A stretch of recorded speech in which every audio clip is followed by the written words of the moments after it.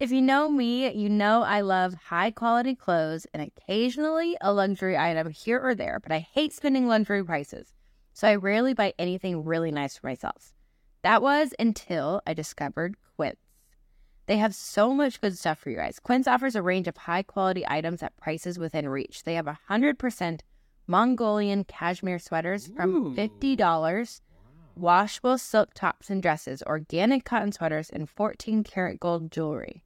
The best part is that everything is priced 50 to 80% less than similar brands. Love that. It's also really important to me that the clothes I wear are created in a safe environment, and Quince only works with factories that use ethical and responsible manufacturing practices and premium fabrics and finishes.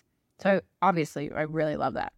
I bought a Mongolian cashmere sweater from Quince, and no joke, I have worn it once a week all fall and winter long. It's so soft, premium quality, and looks like I spent a fortune on it, but it was only $50. I've told all of my friends about Quince. I also love their men's line and have gotten some nice activewear and performance tees for Andrew that he loves. Give yourself the luxury you deserve with Quince. Go to quince.com/eastfam for free shipping on your order and 365-day returns. That's QUINCE.com/eastfam to get free shipping and a 365-day returns.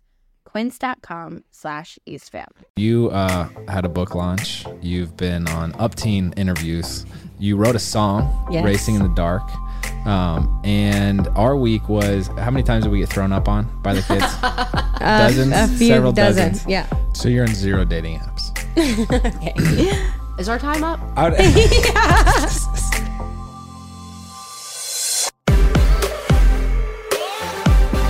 What's up, everybody? Welcome back to Couple Things, With Sean and Andrew. a podcast all about couples. And the things they go through. Today, we have one of my favorite guests I think we've ever had on the show, Mattie Jackson Selecman. You also have a raspy voice. I know. It is that time of the year, you guys. I hope, last year Sean was sick for like 2 months, and I hope this one is Yes. far shorter. I feel like but- I'm on the up and up. Yes. So Mattie, we sat down with in person, the Yes. rare in-person interview. Love that. And we talked to her about her book that recently released. It's called Lemons on Friday, Trusting God Through My Greatest Heartbreak. So Mattie's story is pretty tragic. She was married for 11 months when her husband tragically died, just 3 weeks shy of their first anniversary. We talked through the heartbreak. We talked through some very challenging questions that were even hard for us to ask. We don't know how to bridge the conversation to a place that brings pain. But it was really cool to see her perspective and her healing and kind of her journey and how she explains it. I loved her perspective of, I am forever married. It's just I might find someone else to share my life with until I meet my former husband and take my current husband, to heaven with me. Yeah, and while this book is kind of about her experience of being a widow, she is so much more. So Mattie actually is the daughter of country singer Alan Jackson, one of my personal favorites.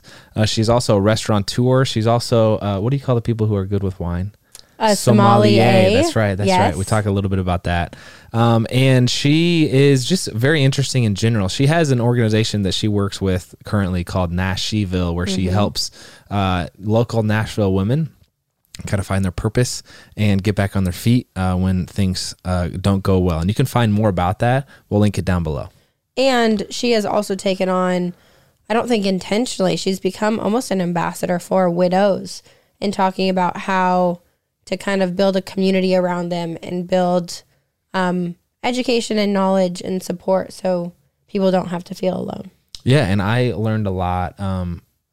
So rare, I feel like, to find a widow her age and with so much wisdom. I mean, I really respect how she's approached and kind of responded to this tragic incident in her life, which really seems like she's learned from it and has progressed through it. And she was gracious enough to come on the show and share this with us. And hopefully you learned something as well. If nothing else, I feel like maintaining a positive attitude, I think due to purpose, is what I learned. and she does a great job at embodying that. So anyway, if you want to find out more about Mattie and what she's up to, including her book called Lemons on Friday, we'll link it down below, as well as links to her social media profiles. But without further ado, let's go ahead and jump into this one with Mattie Jackson Selecman. Mattie Jackson Selecman, it is a pleasure to have you here. You've had a busy week. Yeah, it's been a busy week. I'm glad to be with y'all. Thank you for joining. How many interviews have you done this week? I would have to ask my very talented publicist in the corner over there, but it is a lot. A lot. Yeah. Go ahead. I would say you went from the 700 Club to this, which makes me feel so good about myself and also concerned as to why you're here. But I've always considered myself an onion, so I just want to hit all the markets, come from all the angles. So I'm pumped to kind of do something a little more fun. I didn't know onions did that. They kind of just bounce around. They're Just multiple versatile. layers. Okay. Is that not what that means? I don't know. I'm choking on water. Hold on. I do want. Are you good? I just went down the wrong pipe. No, we're live. This is staying in here. Are you good? My worst nightmare. This is the best intro we've ever done. Yeah. I do want to. I was watching the Today Show interview you did last Friday. Tuesday. Last Tuesday.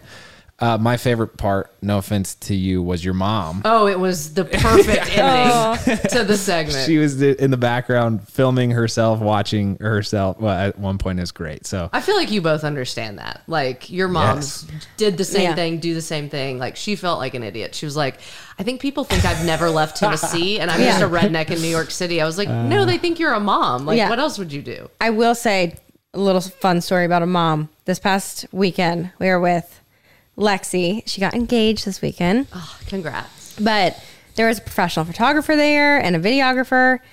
And it was so cute to look at her mom, who had her own camera taking her own pictures. Yeah. And at one point, Lexi was like, Mom, we have a photographer, but it's just a mom thing. But she's like, got to put him on Facebook so our friends can Absolutely. see immediately. So I get it. yeah. So I'm judging our week versus your week this past week. So you had a book launch. You've been on Upteen interviews.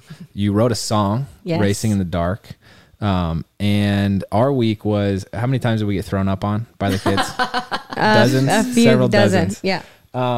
Honestly, what an epic week. Can you just give us the rundown of everything that's happened? I can sing the song if you'd like me to. That'd be live, perfect. But yeah. Sean's going to play the mandolin. She just learned that was an instrument. Yeah. This was your first song you ever wrote? Yeah, it was. Wow. That was pretty cool. I mean, all the book stuff and the promotions and just, I don't know, all the media, like, that's so overwhelming, like, in a great way. You know, it's just like, it feels even more surreal because I wrote all of this during COVID and truly had never met any of my editors or publishers in person until I did a launch party last week. So it was all just Zoom. And to be totally honest, until I held that in my hand like a month ago, it just sort of still felt like a Word document on my laptop, you know, even with the, year and a half of work that's gone into it. So for all of this to be real and actually doing interviews with people and getting to go to New York and sit with y'all and just all the things that have happened, it sort of felt like, oh my gosh, wow, this is actually real. This isn't just something that I did to heal my heart on a computer. And so to do all that was awesome. And then, the song's a whole different level of just crazy because I don't play music and I don't sing well enough to do anything besides karaoke. So I am not singing on the song. I was about can't to say, believe I that. thought that was you. I don't know if I can believe that. I mean, karaoke I can rock. So like, don't mishear me. I'm not terrible. It begs a Have question. have you ever done karaoke to one of your dad's songs? Yes. Yes. Many times. Okay. What's like your go-to? What do I do? I do Neon Rainbow a lot. Chasing that Neon Rainbow. That's your go-to karaoke song? No. Just of Dad's. I've done that multiple times. His octave is a little low for me. I'm much more of a Miranda Lambert gal. Okay. Yeah, I can do her pretty well. She's my go-to. Nice. Yeah. Question about this week, though. Diving a little bit deeper, just jumping in. It's a huge, huge week. It's like one of the biggest weeks of your life. You have your book out, your song out, all of these things. It's a celebratory week, but is it a hard week? It is. I think, it's been a long time coming, anticipating all of this. And the way that I've sort of described it, because I've tried to be very intentional to not just race through all of this, because I think my tendency would be, this is awesome, let's do more, let's push forward, and for good reason, because it's exciting, but also to sort of try to not feel the depths of the hard stuff. And so I have tried, on the days where I don't have anything going on or an afternoon where I don't, to really pause and be like, check in and see where I'm really at. And it's tender is sort of the word I have used. Like, it feels kind of like a scar tissue. Like, I'm very aware of the reason that this is happening in the story that I've put out into the world. But I feel more grateful than sad about it at this point. It's just, that's the only thing I know to say, is that it's tender, but I feel so grateful that even just 3 years after losing Ben, like, it just like, I see this and I'm like, this matters. Like, our marriage will always matter now, because it will help other people get through whatever their hard season is. So, like, I feel really grateful and a little fragile, but mostly like, man, I'm so glad that this pain has a purpose and I can see it and hold it and like hear from other people what it means to them. In writing the book and having the launch and it being such a long process and being 3 years out, does it ever feel like you're 2 steps forward and 1 step back? Oh, the whole time. Totally. Yeah. That's what's, I'd say early on, like, that's what's frustrating about grief, no matter what it is that you're grieving, because I went into like my first counseling session I talk about, and I legit thought like she could give me a list of like what to do. I was like, can you just tell me what to do? Because I hate being here. I don't want this to last any longer than it has to. And I'll do all the hard things. Like, I'll do the emotional rehab, everything I need to do. I just want to get out of this. And it just doesn't work that way. Like, it's not linear. There's not a to-do list. There's no boxes to check. You just do 24 hours at a time. And sometimes those are 2 or 3 steps forward. And sometimes it's like 8 back. But it just, you do it one at a time, and it gets a little easier with time. And you also get more familiar with how you have to hurt, right? And how to like work through your hurt in your way. And that looks different for everybody, but it takes a while to learn that. And it's frustrating. What made you want to write the book? It truly just started as an outlet for me. So obviously, Dad is a songwriter. My mom wrote a book about their marriage that was a New York Times bestseller. I've always loved it, writing, reading, all of that, and studied it in college. And I've honestly always wanted to write books, and I just never really knew what about. And this obviously wasn't the story I ever imagined or planned to put out into the world. But when Ben died, it was really the only way that I knew how to process anything. Like, I hadn't suffered really anything tragic in my life, hard things, but nothing, of that degree. And that just dismantled my whole life in that way, because it really does, especially when you're so young. And I didn't know what to do. Like, I'd never been to counseling for anything. I was just like, I have no idea how to even like speak to myself about everything that I'm feeling and all the questions I have and like all the fears that I have. And so I just sort of word vomited everything, because it's what came naturally to me. And it was about a year and a half later that I was reading another book by C.S. Lewis, and he wrote a little memoir after his wife died of cancer called A Grief Observed. And I was reading that, and I remember such a profound moment and something that he had written in there, and thinking, God, somebody really gets what I'm feeling. Like, this is what I've tried to say for so long, and I didn't know how. And so from there, I sort of thought, what about all this stuff I've been pouring out on paper? Like, what if there's something in here that could make, one more person feel as seen and unisolated as I did? And so from there, sort of went back just through the journals and saw tried to see like, what was I writing? What were my big issues? What were some like hopeful moments I'd had? And sat down with all of it and tried to get it into somewhat of a format to like pitch to a publisher. And we did. And, God just kept like opening doors. And from there, 3 years later, it's a... Okay, mamas, ladies, after having 3 babies, I never thought I would wear an underwire bra again until I found Skims. So right before I had Bear, Skims sent me a couple of maternity bras. And I was like, you know what? I'm not going to wear maternity bras. They're so uncomfortable. They're not for me. I tried them on. They are the most supportive, most amazing, only maternity bra I have worn this entire pregnancy. On top of that, the material is so soft and the straps are adjustable for maximum comfort, and it fits every woman out there. They have a million sizes to choose from. My favorite Skims bra ever is the, quote, fits everybody t-shirt bra. And it's literally the best t-shirt bra I have ever worn. It's seamless, flawless, perfect. You're going to love it. If you're a fan of no underwire, the products I would highly recommend are the wireless form t-shirt bra and the no-show unlined demi bra. I like the color sand because you can't see it through white t-shirts, which is the color I usually go with, but they have a color for everybody. Whether you're pregnant, postpartum, nursing, or none of the above, and you just want a good bra, go to Skims. They've got one for everyone. Shop Skims bras at skims.com. Now available in 62 sizes, 30A all the way to 46H. Plus, get free shipping on orders over $75. If you haven't yet, be sure to let them know we sent you. After you place your order, select podcast in the survey and select couple things in the drop-down menu that follows.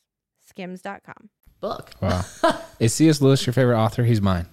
Definitely. Yeah. Yeah. Screw Tape Letters, I feel like It's phenomenal. it's so good. Yes. And Oh The my Great gosh. Divide is Mere also Christianity. yeah, it's all like, great.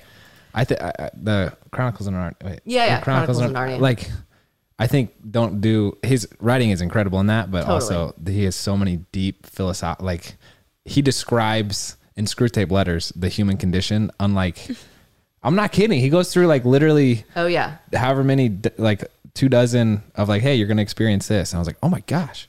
Yeah. I'm freaking going through It's it. I get it. insane Yeah. insights. Like, Yeah. And then Grief Observed, obviously being the one of his going through his grief. It just, he just put words. I mean, you love him. Like it's somehow so profound and descriptive and literary, but also it's just like you just said, like point blank, it's such a clear picture of humanity that you're like, wow, like the number of people and conversations you must have had with people in your life is astronomical because you just get it.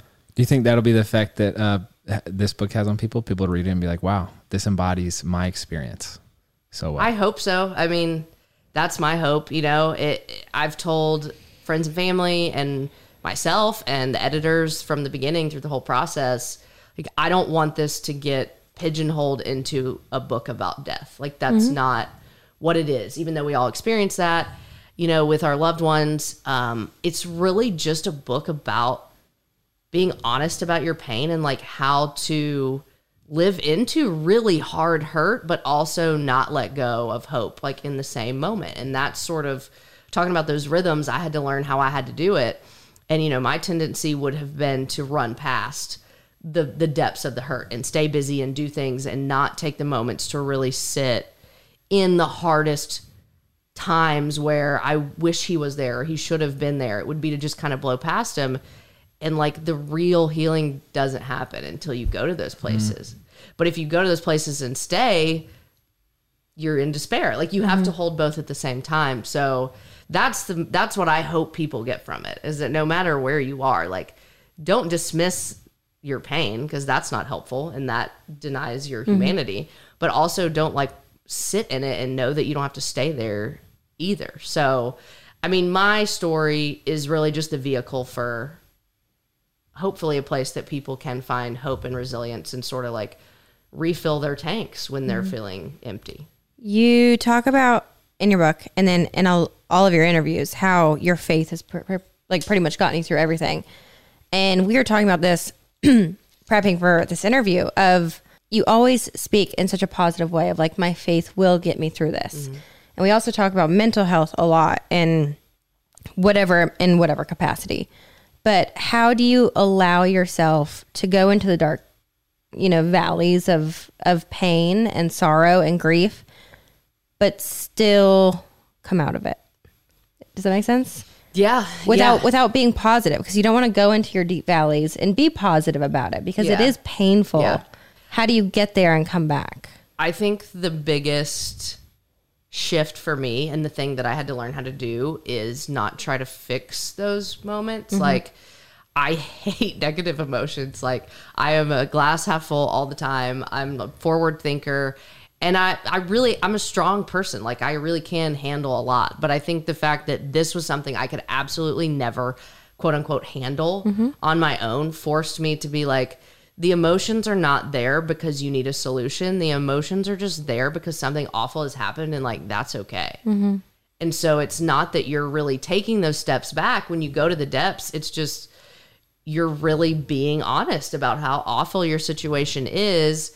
And, as long as you go in with, I'm here to, I use the word I think in there, kind of purge something out, not to just wallow, then that you're going to come out stronger on the other side. I mean, y'all are athletes. Like physical therapy is literally forcing the part that's injured to work, right? Like that's kind of what it is. It's like you go in knowing it's going to be painful, but you push the part that's broken because you have to build it back. So I think as long as you can have that sort of mindset and not like, I'm here to make all these bad emotions go away, but you're here to understand how to walk through the bad, and then know that on the other side, you're sort of rebuilding that hope muscle or like positive muscle or faith muscle or whatever, you need to rebuild.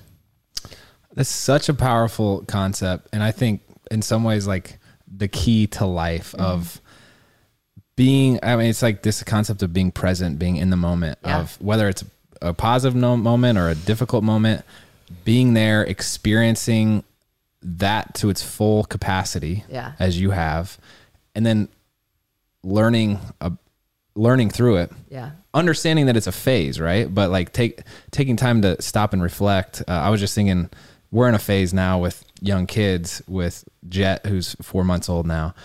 There's so many positive things that we're experiencing. Like it's unlike any other, baby cuddles are just like awesome. And like you'll put your hand on him when he's sleeping and he'll like grab it. Like it's the only thing he ever wants. And part of you is like, oh, I'm going to remember this forever, right? I'm going to remember this moment forever. But fast forward 2 weeks, and that's such an easy thing to forget. And so I've been really trying to practice this like reflection of, that was so special. Like I want to write that down, record it. And then I just think people try to jump through phases too quick and don't take time to step back and appreciate, where they're at for better, for worse and whatever they're learning. So no, I'm so glad to hear you say that. And that has been one of the greatest, sort of changes in me as a person that I've experienced through all this.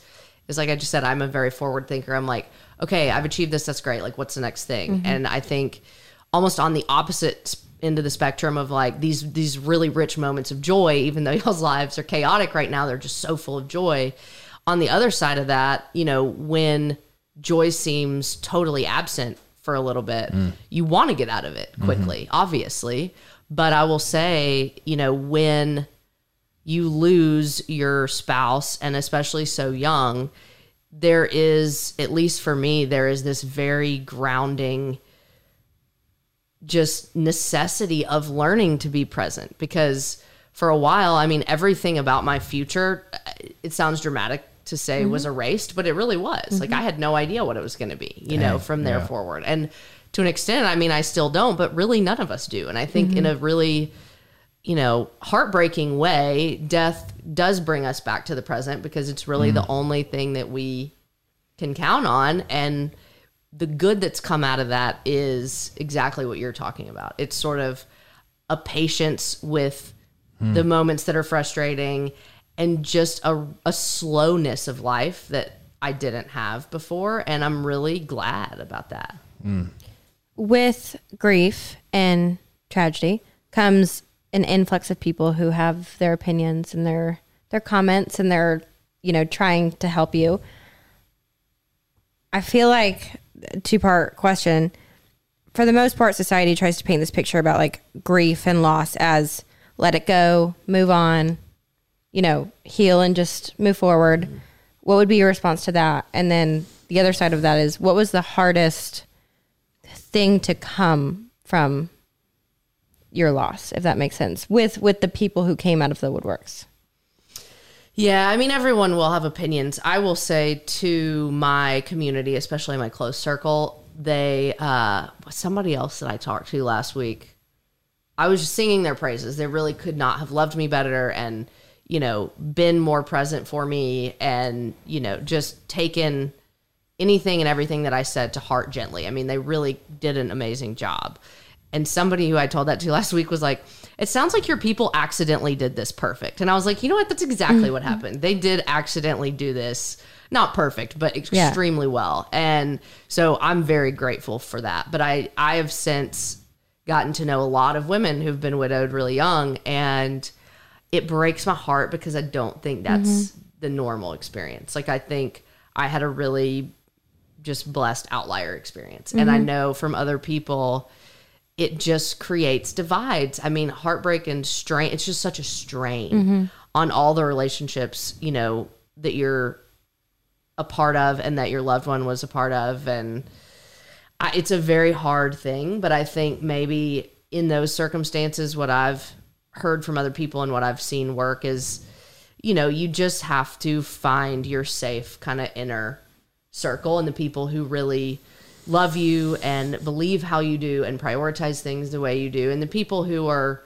you know, more gracious in general, because like this whole process takes a ton of grace, like from other people, for yourself, because it's not easy. You always screw up. Your patience and your, you know, wit is really short, and people always say things that they don't mean. And so I think, you know, if you do have a lot of people coming in with opinions that may not be helpful, man, insulate yourself with a few people who you really trust and just keep your eyes on them. I mean, it's like, I can't imagine all the comments y'all get on social media. It's like, it's not helpful to, it's not helpful at all to see them all. You know, there's people that you go to for sound, you know, direction and counsel and like safety. And so I'd say, you know, build your little team and trust them. And it doesn't really matter what anybody else thinks.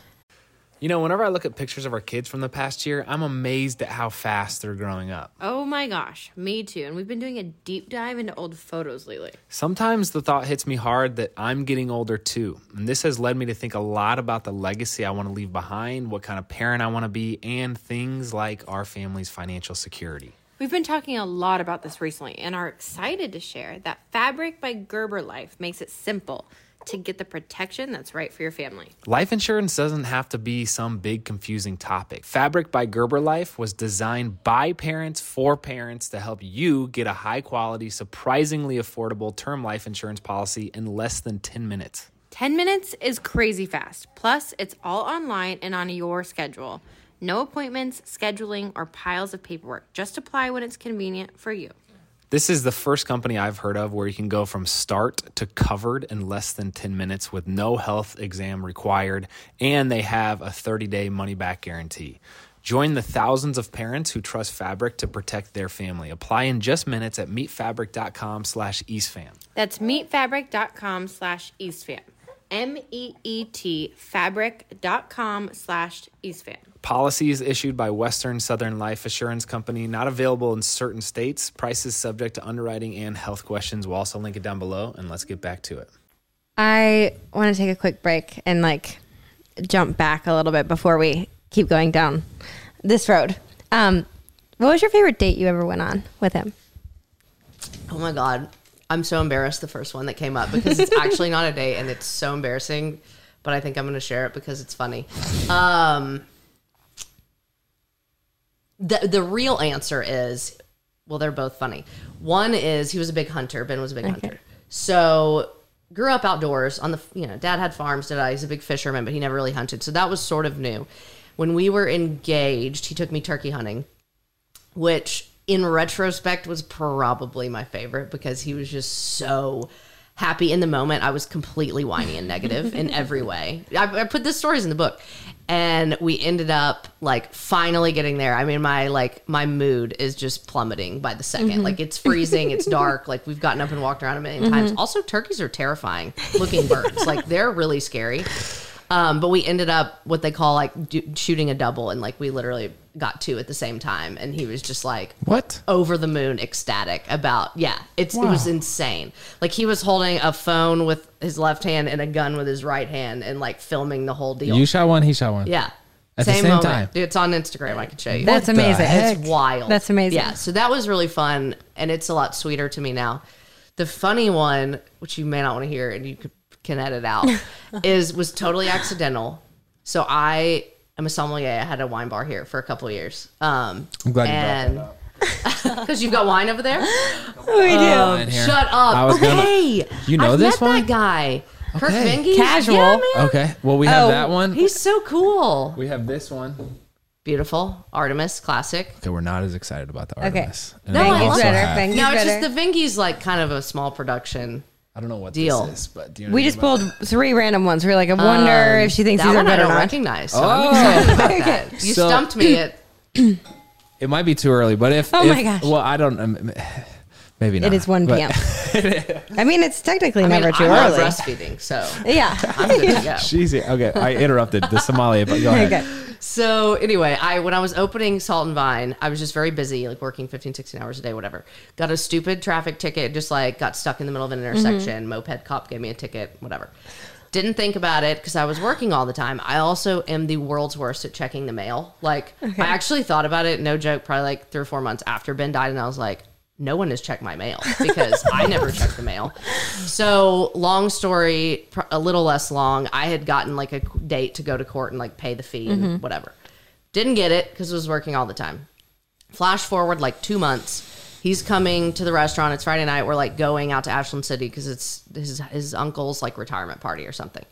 So he's had dinner and drinks. I'm in the car. We're driving to Ashland City in the dark. I don't have any idea where we're going, but we're coming off the highway. And it's one of those where it's like 65 to like 35 in about 50 yards. And I was like, dang it. So we pull over and the cop's actually very nice. And he was like, did you know you're going 25 over the speed limit? And I was like, honestly, no. Told him the whole story. I have no idea where we are. He's like, pull over. Let me just make sure like there's nothing weird on your record and you just slow down and you're in town and I'll let you go. It's great. So he pulls over. He comes back. He's like, I think you need to walk over to the back of my car. And I was like, can I ask you why? And he was like, do you know that you're driving on a revoked license? And I was like, No. I physically gasped, so I think he believed me. And I was like, no, can you tell me why? And he was like, no, because it's Davidson County. So Ben's an attorney. So he's like trying to play Mr. Attorney and like has had multiple drinks at dinner. And I'm like, you need to just, shh, you're not helping. Yeah. And so anyway, the guy is so nice. And he's like, I can tell that this is really an accident. I can either take you in now or you can come back on Monday and book yourself in the Ashland City jail. Dang. So I'm like furious at this point because I had no idea. It was just a stupid like stop sign traffic ticket. And now my license is revoked and I have to go get booked in the jail. Dang. So Monday morning is the very long answer to your question. One of the most comical, quote unquote, we called it a date we ever had. He like got me at 8 a.m., took me downtown. We reinstated my license, drove to Antioch to like get whatever I needed to get, drove back to Ashland City, got there, booked me in the jail. What? And then had lunch like on the county square in Ashland City. Because he was like, you've had a really bad day. Like, can I at least get you lunch? And I was like, I hate you and I hate everyone, but yes. Wait, how long were you behind bars? I was not technically behind bars. It was just to be fingerprinted. And I love it. It's like, babe, drop me off at jail real quick. yeah. And the Come best pick me part back was we had our lunch, or quote unquote date. I went to work and then I came home that night at like 11 something. He had gone to bed and left me a Post-it note. Sleep tight, my little fugitive on my bedside. Man. And I was like, God, I hate you. Really And love you. sweet. That is really sweet, though. So way longer than you bargained for, but that was the first thing I love thought that. of. Sleep tight, my little fugitive. Yeah. I want to hear the engagement story as Yes. well. Do you mind sharing? The engagement story was honestly a little more low key, like in a wonderful way. Like I just didn't want a big thing. And I mean, the only pictures we really have are like selfies we took on our phones and we were like in flannel. And it was right when the leaves started to change here because he loved outdoors and was so excited about that. And he borrowed a convertible of my dad's and like called the restaurant and like shifted everybody's schedule so I didn't have to go to work that day. Damn. And we took like a picnic drive down Natchez Trace and I think danced to George Strait on a cell phone and like popped a question and had champagne and just hung out there. And we saw all our family that night and everything, but Dang, that's yeah, special. it was cool. That is Very really cool. special. Okay, I have a couple more questions. Okay. Going back into present day, which is always hard. I also can't imagine you talking about this every day, especially for the past week. It's a very high-low situation. You support widows a lot in their healing, in how they have a community now where they can talk to and not feel isolated and alone. How did you find that community? And how did you first, for lack of a better way to say it, digest the term? So the community part is interesting because after I closed Salt and Vine, which was probably 3 months before Ben's accident, I was approached by a friend of a friend who now is my co-founder with a women's merchandise brand called Nashville. And we started building that summer, like right after I had closed Salt and Vine. And she's an adoptive mom, so she wanted to use the brand to give back to like adoptions, foster care, birth moms, that kind of thing. And we wanted a couple other missions to give back, serving women. And so we, at that point, went to scripture, and it says over and over, take care of orphans and widows. And I mean, at that point, I was 28, she was 30. And we were like, I have no idea what that's going to look like, but we'll figure it out. Like, I feel like this is something we're supposed to include. And then we added human trafficking because Ben was a district attorney for Davidson County, and he worked a lot with the drug and trafficking courts. So we started doing all that and hadn't yet found a nonprofit organization serving widows, really. And then Ben had his accident. And then when he died, we ended up delaying it a little, but we launched probably a month and a half or 2 months after he died. And so I remember literally calling Brooke as my co-founder from the hospital and being like, I can't do this right now, but you've got to find a group that serves widows. And she called back, and she was kind of like, there's good news and bad news. The good news is I found one. And she was like, the bad news is there's almost nothing to choose from. So there really isn't very much out there for it. So we partnered with Modern Widows Club, which is a national organization, and they have chapters all over the country that serve women locally who've been widowed, and then have since obviously connected with several others who I love and we work with. But that's sort of how it happened. And the founder of that has been such a mentor to me. And then, you know, as time goes on, it's just sort of organically, you end up meeting more people, and this person knows this person. And all of them call it a club you don't want to be in, but I mean, that's really what it feels like. So that's been incredible. And even today, you know, I get calls and texts more than you would know, especially about young women. Like, I had coffee with a 27-year-old young woman last week who's like a friend of my sister's from Texas or something. And she was in town for a wedding, and it was the first one she'd been to since her fiance died. And we sat at Starbucks and just like, I just validated everything she was going through. And I remember thinking, whoa, I didn't ever imagine me being on this side of the table, and like how powerful that is. So it started through Nashville, but it since has grown just so naturally because I just think we connect with each other in our pain, you know, which I hate is true, but it is true. And because I'm rambling, I don't remember the other thing you asked. No, you answered it all. Oh, okay, great. Yeah. Sean, I got a question for you. Okay. What is it? On a scale from chug to sip, how would you rate your hydration style?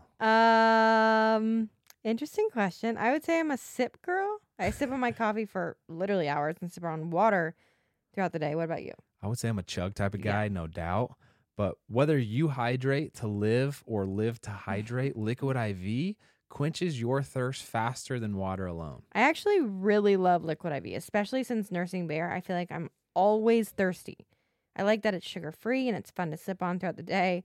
The flavors are really good, and I've loved having a flavored drink rather than just water in my cup. My favorite flavor is the lemon lime, and Sean loves strawberry and tropical punch. It's crazy to me that one stick and 16 ounces of water has 3 times the electrolytes of leading sports drinks and 8 vitamins and nutrients for everyday wellness. Yes, sir. That's why they say it hydrates better than water alone.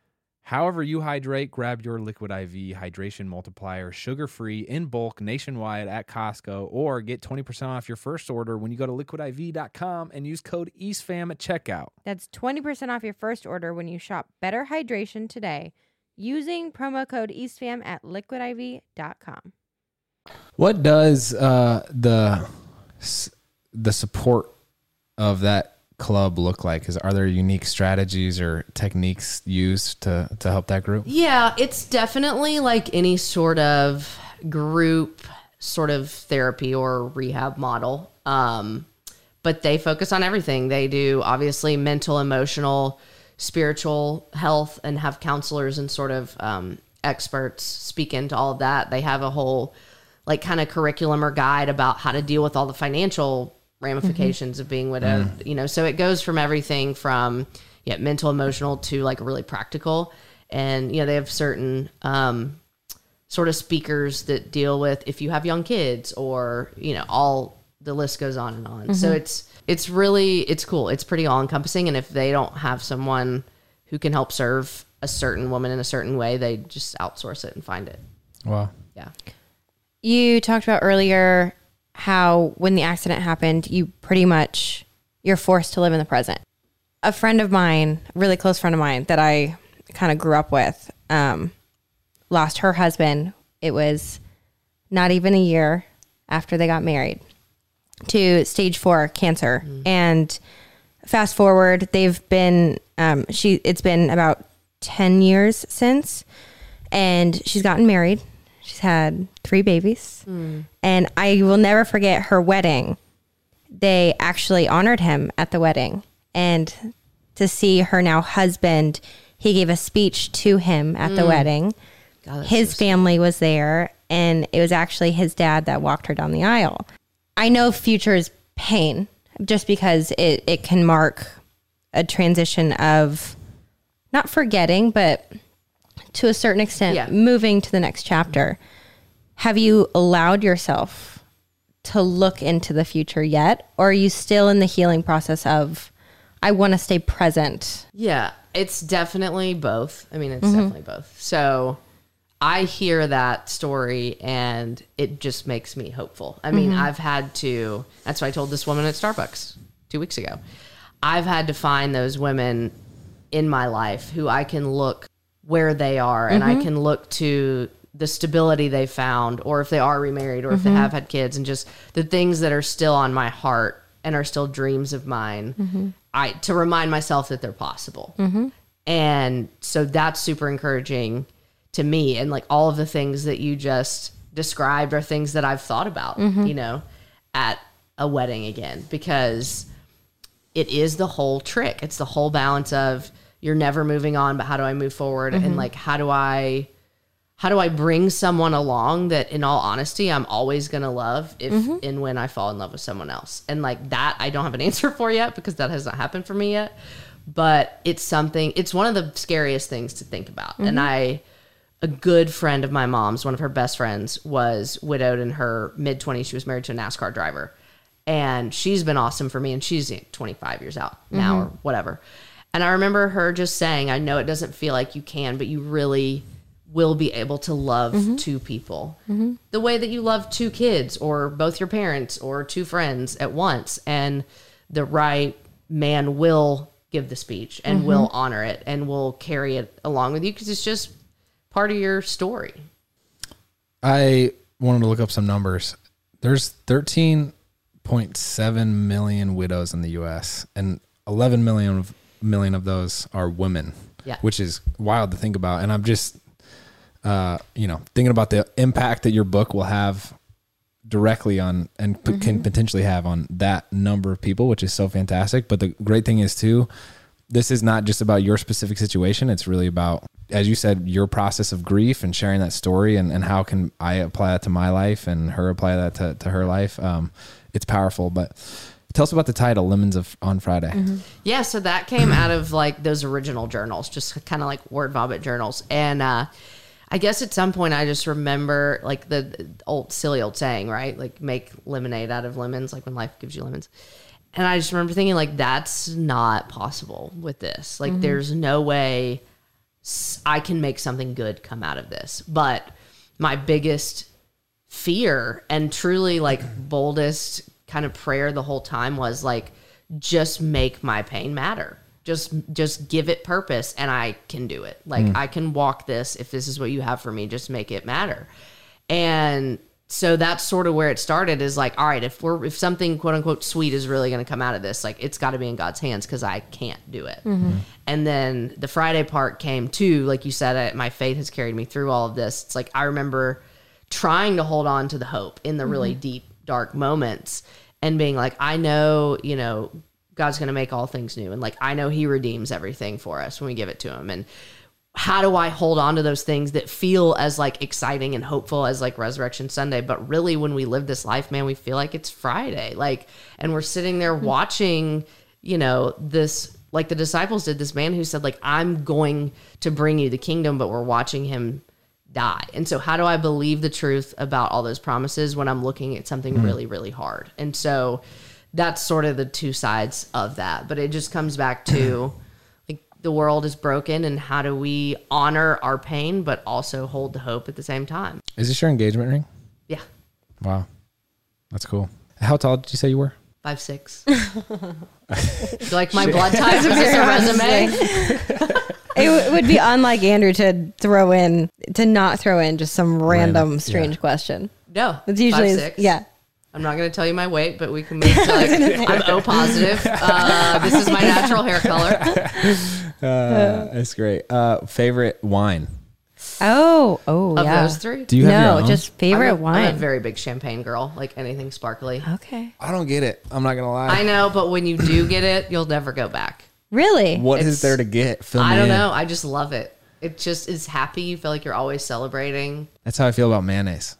You bring up mayonnaise. So Wow. he love puts it. A really mayonnaise on his Thanksgiving turkey. Comparison. Do you know what's funny? Okay, I have a mayonnaise insider that you probably know then. What? If you broil lobster tails in the oven Okay. and you do mayonnaise, like cut it open and do the mayonnaise, they're like the juiciest you'll ever have. It won't taste like mayonnaise though, because I don't like mayonnaise. I was hesitant, but it's pretty good. We're gonna have How to often broil are lobster you tails. broiling I've lobster? only done it's like the turkey. I've only done it one time, but I stole the trick from a friend, and it totally works. Okay. Yeah. I'm gonna steal this question from him. This is one of his like go-tos in any group setting of any kind, or if he meets someone new. What are you most excited about right now? I am really excited about Christmas. I know that's a lame answer, but I just told Jack when we were driving up, I was like, I can't wait to drive around and look at the lights. And I can't wait to like, I don't even care about gifts. I'm like the worst gift giver. Like I'm thinking right now with the shipping delays, all my people will get something in February. I don't know. I'm right there with you. I But- haven't started. Yeah, it's sort of with the slowdown, like the life slowdown thing. I love Thanksgiving and Christmas more than I ever have, because just the hectic mess of it doesn't really, like, I don't really care anymore. So I'm pretty pumped about that. And I'm glad to say that, because they were the absolute hardest for the last several years. And they still are. But yeah, I'm pumped about it. Have you gone on dates? Yes. How is that? Let me tell you, it's not hopeful out there. Oh no! Are you on dating In the apps? mail department. I mean, Yeah. I don't know. Like, just let me set the scene though, because I didn't until about a year ago, and I started feeling like ready. And a couple friends were like, "Oh, friend of a friend, I'll set you up." And I was like, "Well, thank goodness. That's at least I'm not on Hinge, yet." Yes. So, that happens. Very lackluster in every way, and then pandemic hits. So I'm like, come on, Yeah. you're a 30-year-old widow. Like everyone around you is either married, having kids, or not divorced yet, and well, I'm gonna get on at a dating app in a pandemic. You can't go do anything. That's what I mean by hopeless. I was like, God, I know, like you have someone for me, but it's real hard to see that right now. I am curious though. Is dating hard? Yes, but Did you just answer? I did. I answered my own In question. general, yes. I answered my own question. But I would imagine within the dating process, you found what you love. You found your guy. You know, do you find yourself looking for your guy, or are you trying to look for something completely different? That is such a good question. And this is where I'm super grateful for those mentors that I kind of have now. And they all have sort of different answers, but that was a fear of mine, because Ben was a very big personality and just like generous and excited and passionate and kind. And I'm thinking, I go on these first several setup dates and I'm like, are these guys just this boring, or am I just comparing them to him? And I mean, that's impossible not to do.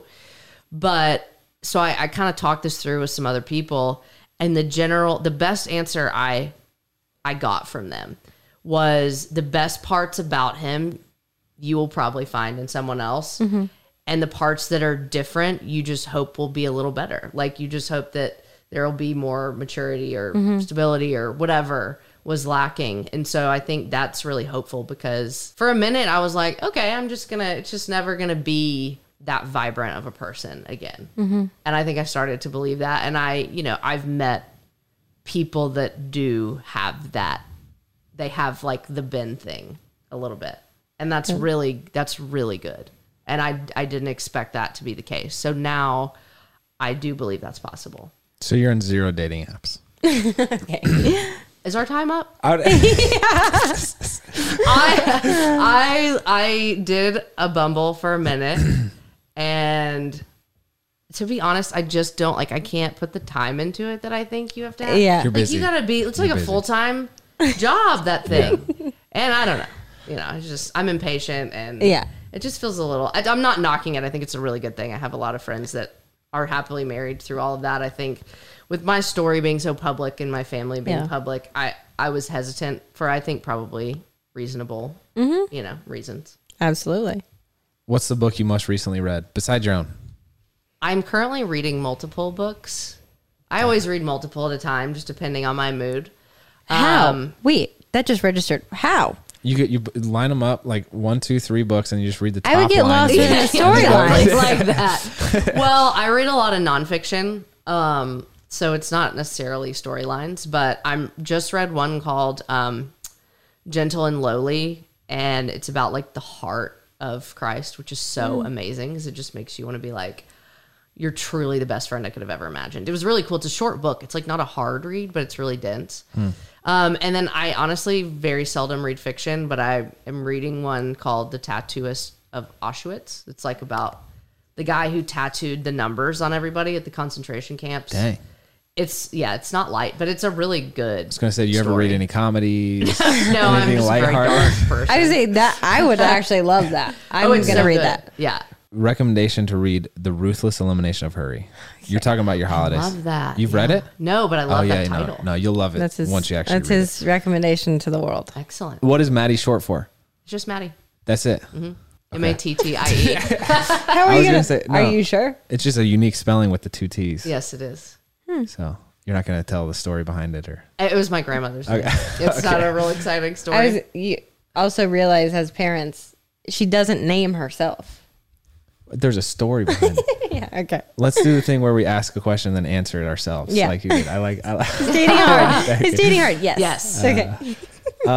Okay, we'd like to close with, if you were going to give, based off your experience or advice that you've been given, one piece of marriage or relationship advice, Mattie.